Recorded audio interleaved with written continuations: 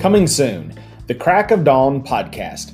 I'm Father Jason Emerson, and I'm a morning person. My most creative energy happens early in the day. I've often joked with my family and my staff at church that the day is half over by 8 a.m. So tune in for this experiment where I record my first thoughts of the day.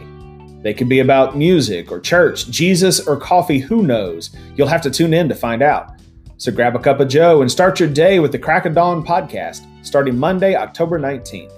And no matter what, remember, God loves you more than you can possibly imagine.